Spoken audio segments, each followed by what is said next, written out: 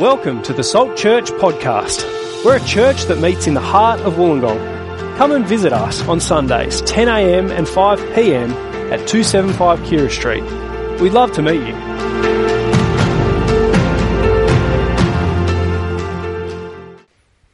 G'day everyone, great to see you tonight. Great to be here in person, but welcome if you're still tuning in with us online. So, welcome if you're new as well. Great to have you along. Look forward to meeting with you. Let's pray together as we get into God's Word tonight in Romans chapter 12. Father God, we're so thankful that we can gather together as your people. Thankful that we can gather physically. Lord, please grow us, challenge us, help us to listen to your word tonight. Lord, give us hearts that are open and willing to obey and respond in a way that pleases you. And we pray it for Jesus' sake. Amen. Well, here's a question for you. What makes the world go round? You know the answer, yeah? Elon Musk says money makes the world go round, but we know the answer is love. We're talking about love tonight, and love is so critical, is it not? If you're human, everyone wants to be loved. Everyone needs love, everyone pursues love. And isn't it really, really beautiful when you see love in action? When you see someone or something and you go, that is love. That is awesome. I reckon you see it with some clarity, although it's a little bit idealistic, perhaps a little romantic, at a wedding. Who doesn't want to go to a wedding? We drop everything to go to weddings, because there at the wedding you see two people committing themselves together for the rest of their lives, giving themselves to one another. There is the promise, at least, of love, to love and to hold, to cherish for a lifetime. And it's why love really hurts as well, right? So when love goes wrong, it's devastating when it fails, it's shattering when it's violated, it's soul-destroying, it's painful when it's broken. Now, all of this you don't need to be Christian to realise, right? As we just said earlier, think of all the songs that relate to love. Someone even mentioned it's kind of hard to work out which ones aren't. There's so many that are written about the joy and the pain of love. Here's the top 10 I found on someone said these are the top 10. It's actually the ones that have love in their title. Now, see if you can shout out to the one that you really like. Here's the first one, Lady Gaga, Stupid Love. No one. No response. All You Need Is Love, The Beatles. You guys are not old enough, but you still love it. Yeah. Can't Help Falling in Love, Elvis Presley. No one wants to admit it. I Love Me, Demi Lovato. Yeah? No? The Only Way to Love, Vanessa Carlton. I don't know her. I Want to Know What Love Is, Foreigner. That's been covered for decades. Love Yourself, Justin Bieber. That's the one that you all love and you're not allowed to admit it, right? I Will Always Love You, Whitney Houston. There's a favourite of mine. I've got to admit, I've got a bit of a soft spot for strong female voices. And really interesting story, isn't it, about Whitney Houston? Tragic story.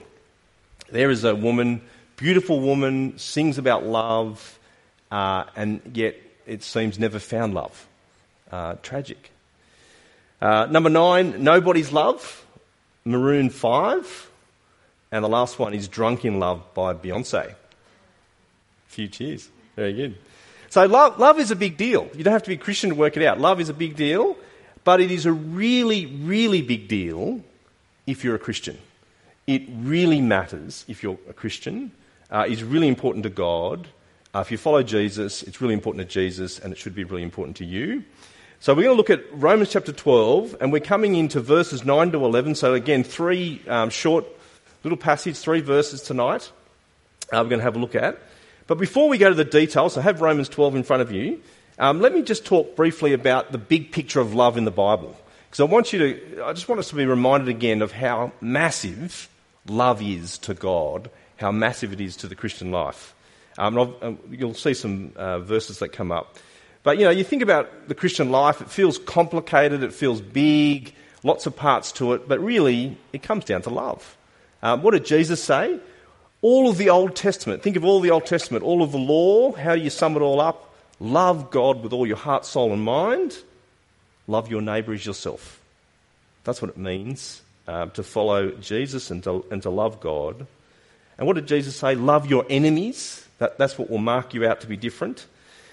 And love is so fundamental because 1 John 3 and 4, that passage we had read out in the chapter before, says the God that you love is love.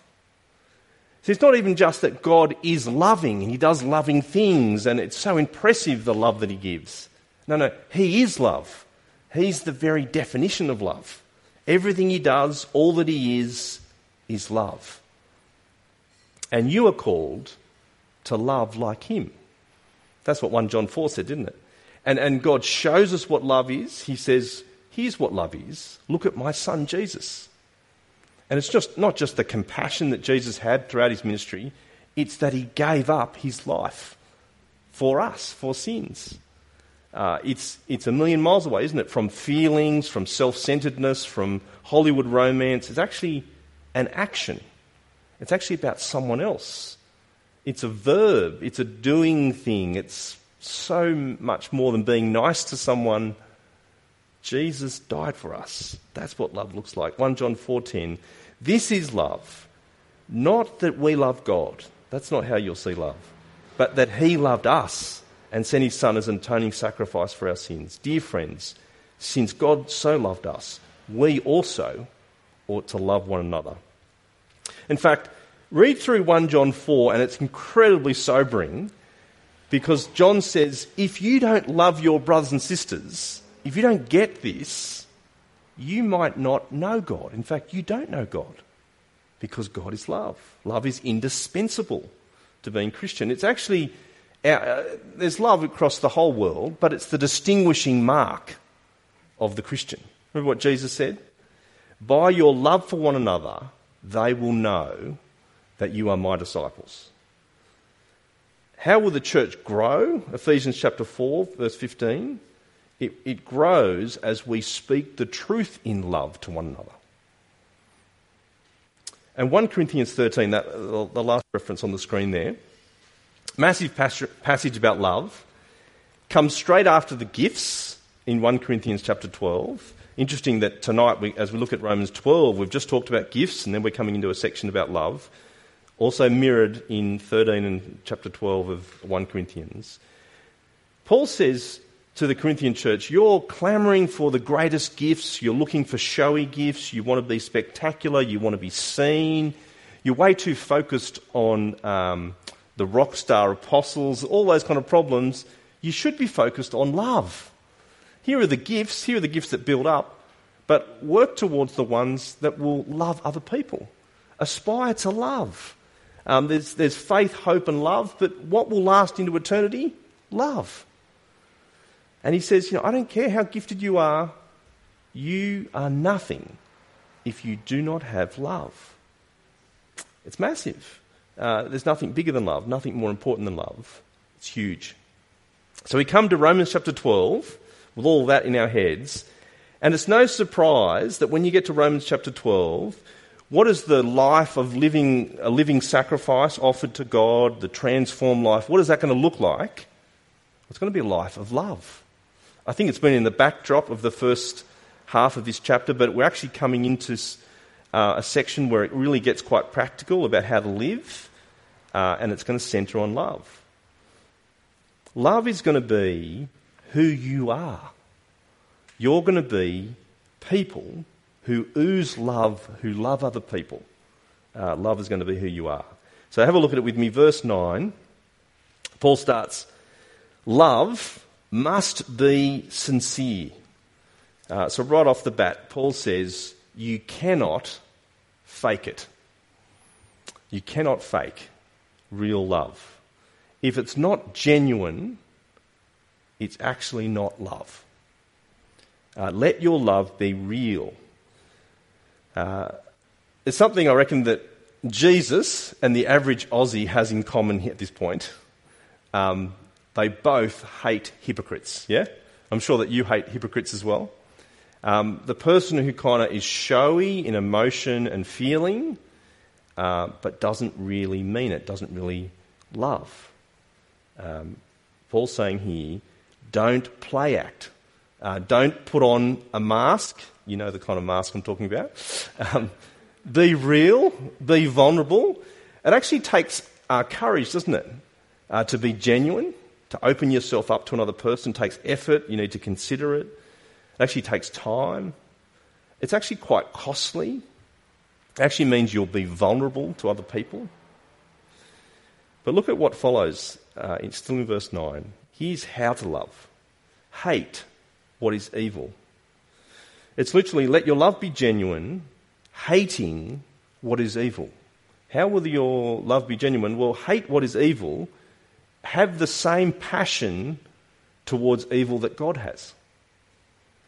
I think that's part of God renewing our minds. If you remember back to verse 1 and 2, as God renews our minds, our wills, our hearts, our passions, the things that we love and hate, will be shaped to the things that God loves and hates. And so here, hate what is evil. There is something as a Christian you are to hate. It's evil. In fact, it's literally hate exceedingly. Hate sin with a passion. Hating evil, clinging to what is good. Think about the world for a moment. Think about our culture. It's actually the opposite of our culture, isn't it? Isaiah chapter 5 is a fascinating chapter. In Isaiah chapter 5 it says that there will come a time when people will call evil good and good evil. The very opposite of what God has said. They will love sin and they will hate what is good, what God loves. But you need to be the opposite. You need to be the people that love the good, cling to the good, and hate evil. Now, I don't know how you go with hating evil, but here's what I reckon our problem is. We do hate evil, but we don't hate all evil. I reckon we hate the sin, the evil, that kind of pushes our buttons.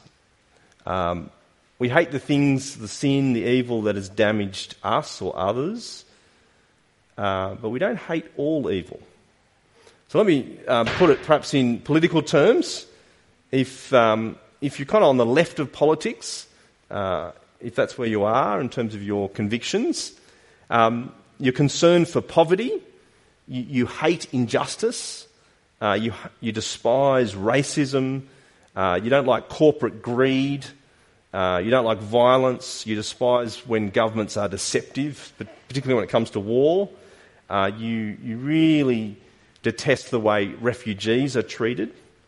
And so, you hate evil. And that is a good thing. But there's actually more evil to hate. If you consider yourself on the right of politics, if you think, I'm really passionate about abortion, I hate abortion, divorce, you hate the way that marriage has been redefined and families been reshaped or redefined, that homosexual couples get to adopt children, or a euthanasia bill is looking like it's going to get up in New South Wales, and you go, yeah, that's right, you should. That is hating evil. But it's not hating all evil. And it's actually good to think about that, isn't it? We need to hate all evil, all sin, like God does. Not just the sin that pushes our buttons, not just the sin that's attached to the causes that we are attached to. Because the danger is, as we sit on our sides, we actually let a truckload of sin go down the middle that is actually attached to us. There was a guy, I don't know whether you've read a book by Jerry Bridges called Respectable Sins. Fantastic book. He just talks about these kind of, respectable sins that you would think we just let them go because we're passionate about some other sin, some other evil. So sins like discontentment, grumbling, pride, unthankfulness, self-righteousness or lack of self-control, holding grudges, gossip, envy, bitterness, having a judgmental or critical spirit, rivalry, being controlling or manipulative, being sarcastic. We don't hate those enough, and we need to hate those. And so, see what Paul's saying? Let your love be genuine and hate what is evil. Hate sin with a passion. We'll come on to the next phrase, clinging to what is good. The word cling there is actually the word unite. It's actually the same word used for husband and wife uniting in marriage to become one flesh in the scriptures. Also the same word that's used for us being united to God or united in Christ. Such a close bond. So you pick up that idea. Unite yourself, hold fast to, stick to the good as defined by God. Join yourself to the good as defined by God. Hold on to it. It kind of reminds me of Philippians chapter 4 verse 8. Whatever is true, whatever is noble, whatever is right, whatever is pure, whatever is lovely, whatever is admirable, if anything is excellent or praiseworthy, think about such things. Go there. Sit yourself there. Be there. Cling to what is good, because genuine love clings to what is good. As you think about those two things, clinging to what is good, hating what is evil, it actually raises something really important that our culture doesn't get. And that is, it's not, as we're talking about genuine love, it's not genuine love when you're doing something God says is evil. Even if it's popular, even if it's accepted, even if it feels good, here's the part of the Bible that says, actually, that's not love. That's not genuine love. Well, come with me to verse 10. Be devoted to one another in love. Honour one another above yourselves. There's a few places in the Bible where we're told to devote ourselves. So we're told to devote ourselves to prayer, devote ourselves to the Scriptures. If you're married, devote yourself to your spouse. Here it is actually all of us be devoted to one another. Give yourselves to your brothers and sisters. Actually picking up on the love of a family, which is the church, the brothers and sisters in Christ. Now, I know as we pick up that idea of family, that's not always a helpful illustration for us all. If you've had not great model there or great experience of family, but at least we all know what we would have liked in family life. And here's that picture of church as brothers and sisters, a family of God. And he's saying, be devoted to one another. Honour one another. Actually, defer to one another. Let your brother, let your sister go first. Think well of, speak well of your brothers and sisters. Think more highly of your brothers and sisters than yourself. Consider others better than yourself. Do what's best for them, not what's best for you. Work out how you can love and serve your brothers and sisters. Consider how you can help your brother or sister love and serve Jesus more. It's the idea of Philippians 2, where Paul says, have the same mindset as Jesus. What happened? He gave himself up. He humbled himself and gave himself, even to the point of death on a cross. There's the model. Be like Jesus. Devote yourself to others. Honour one another. Look out for one another. Don't give up on one another. Even in a pandemic, even in a lockdown, even when you've been disappointed, when you've poured yourself out to others, don't give up. Be devoted. Even after you've been hurt. Devote yourself to one another. And there is another thing that's so opposite to our culture, is it not? Our culture can be dog eat dog, survival of the fittest, every person for themselves. I reckon our culture talks about asserting yourself, projecting yourself, even dominating other people. Our culture is good at dishonouring people, dishonouring women, dishonouring men. And here is God saying, Genuine love means honouring others above yourself, devoting yourself for others. Well, last verse there, verse 11. There we go. Come back to verse 11. Never be lacking in zeal, but keep your spiritual fervour serving the Lord. Awesome verse. It's literally, in your zeal, don't be lazy. And then be set on fire by the Holy Spirit. So in your zeal, don't be lazy, but be set on fire by the Holy Spirit. And so let me ask you tonight, how's your zeal? How's your passion for Jesus? How would you rate yourself when you think about, are you passionate about what Jesus is passionate about? Are you passionate about what he loves and his mission? How do you reckon you're going with that? If you were to put yourself on a scale from 0 to 10, so 10 is red hot, 0 is dead. Think about this year, perhaps 2021, difficult year. How's your zeal? Give yourself a number. Let me give you a few seconds to think of a number. You don't need to tell anyone. Changing analogy slightly, if your zeal was a car, are you in top gear going down the highway, or are you down in the gears? In second gear, first gear, maybe you're in neutral, maybe you're in reverse. We're all a different place. But do this self-assessment as well. Here's another scale. Here's another question. Are you spiritually lazy? The scale's slightly different now. If you're 10, that's really bad. 0 is good. Really good to ask yourself, when it comes to passion, to zeal for Jesus, have I been lazy? Sometimes I reckon we think we're spiritual, we're zealous for God, we're passionate for Jesus, but actually the reality is much further back.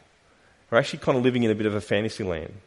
And we kind of resist setting milestones or goals for our prayer life or Bible reading or gathering, with brothers and sisters, small group or church or wherever it is, because we don't want to be legalistic.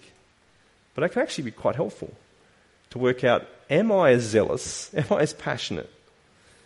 Or have I just accepted that I'm just going to coast? I'm just going to be a pretty mediocre kind of Christian. I'm going to spiritually drift. I'm not going to really love God with too much passion. I'm not going to really love other people with too much passion. In fact, I'm not going to really consider it very much. And when you think about it that way, imagine treating a friend like that. Imagine treating your spouse like that. Imagine saying, as we head into 2022, just want to let you know, I'm just going to coast with this friendship. Is that okay? It kind of doesn't work, does it? God deserves honour and glory. God deserves our passion. I think we need to put disciplines in place. We worry about legalism, but it doesn't need to be legalistic. Be zealous, it says. Keep your spiritual fervour. Be set on fire by the Holy Spirit. And a few things to get right here. I want you to know, he's not talking about personalities. It's not like if you're introverted, you're quiet, you've got to become an extrovert. You know how some people are just passionate about lots of things, excited about lots of things, and that's not necessarily a good thing. Anyone can be excited. He's talking about your heart. Is your heart and your passion for Jesus? Do you love the things that Jesus loves? Do you hate the things that Jesus hates? Is it based on knowledge? Or is it just zeal that's out there with no direction? That's actually not focused on the real Jesus, the God that's revealed himself in the Scriptures. And notice also that this zeal and this spiritual fervour has a goal. Have a look at the last phrase, the end of that verse in verse 11. Serving the Lord. Not serving you, not making you look fantastic, not kind of entering into this kind of self-centred worship.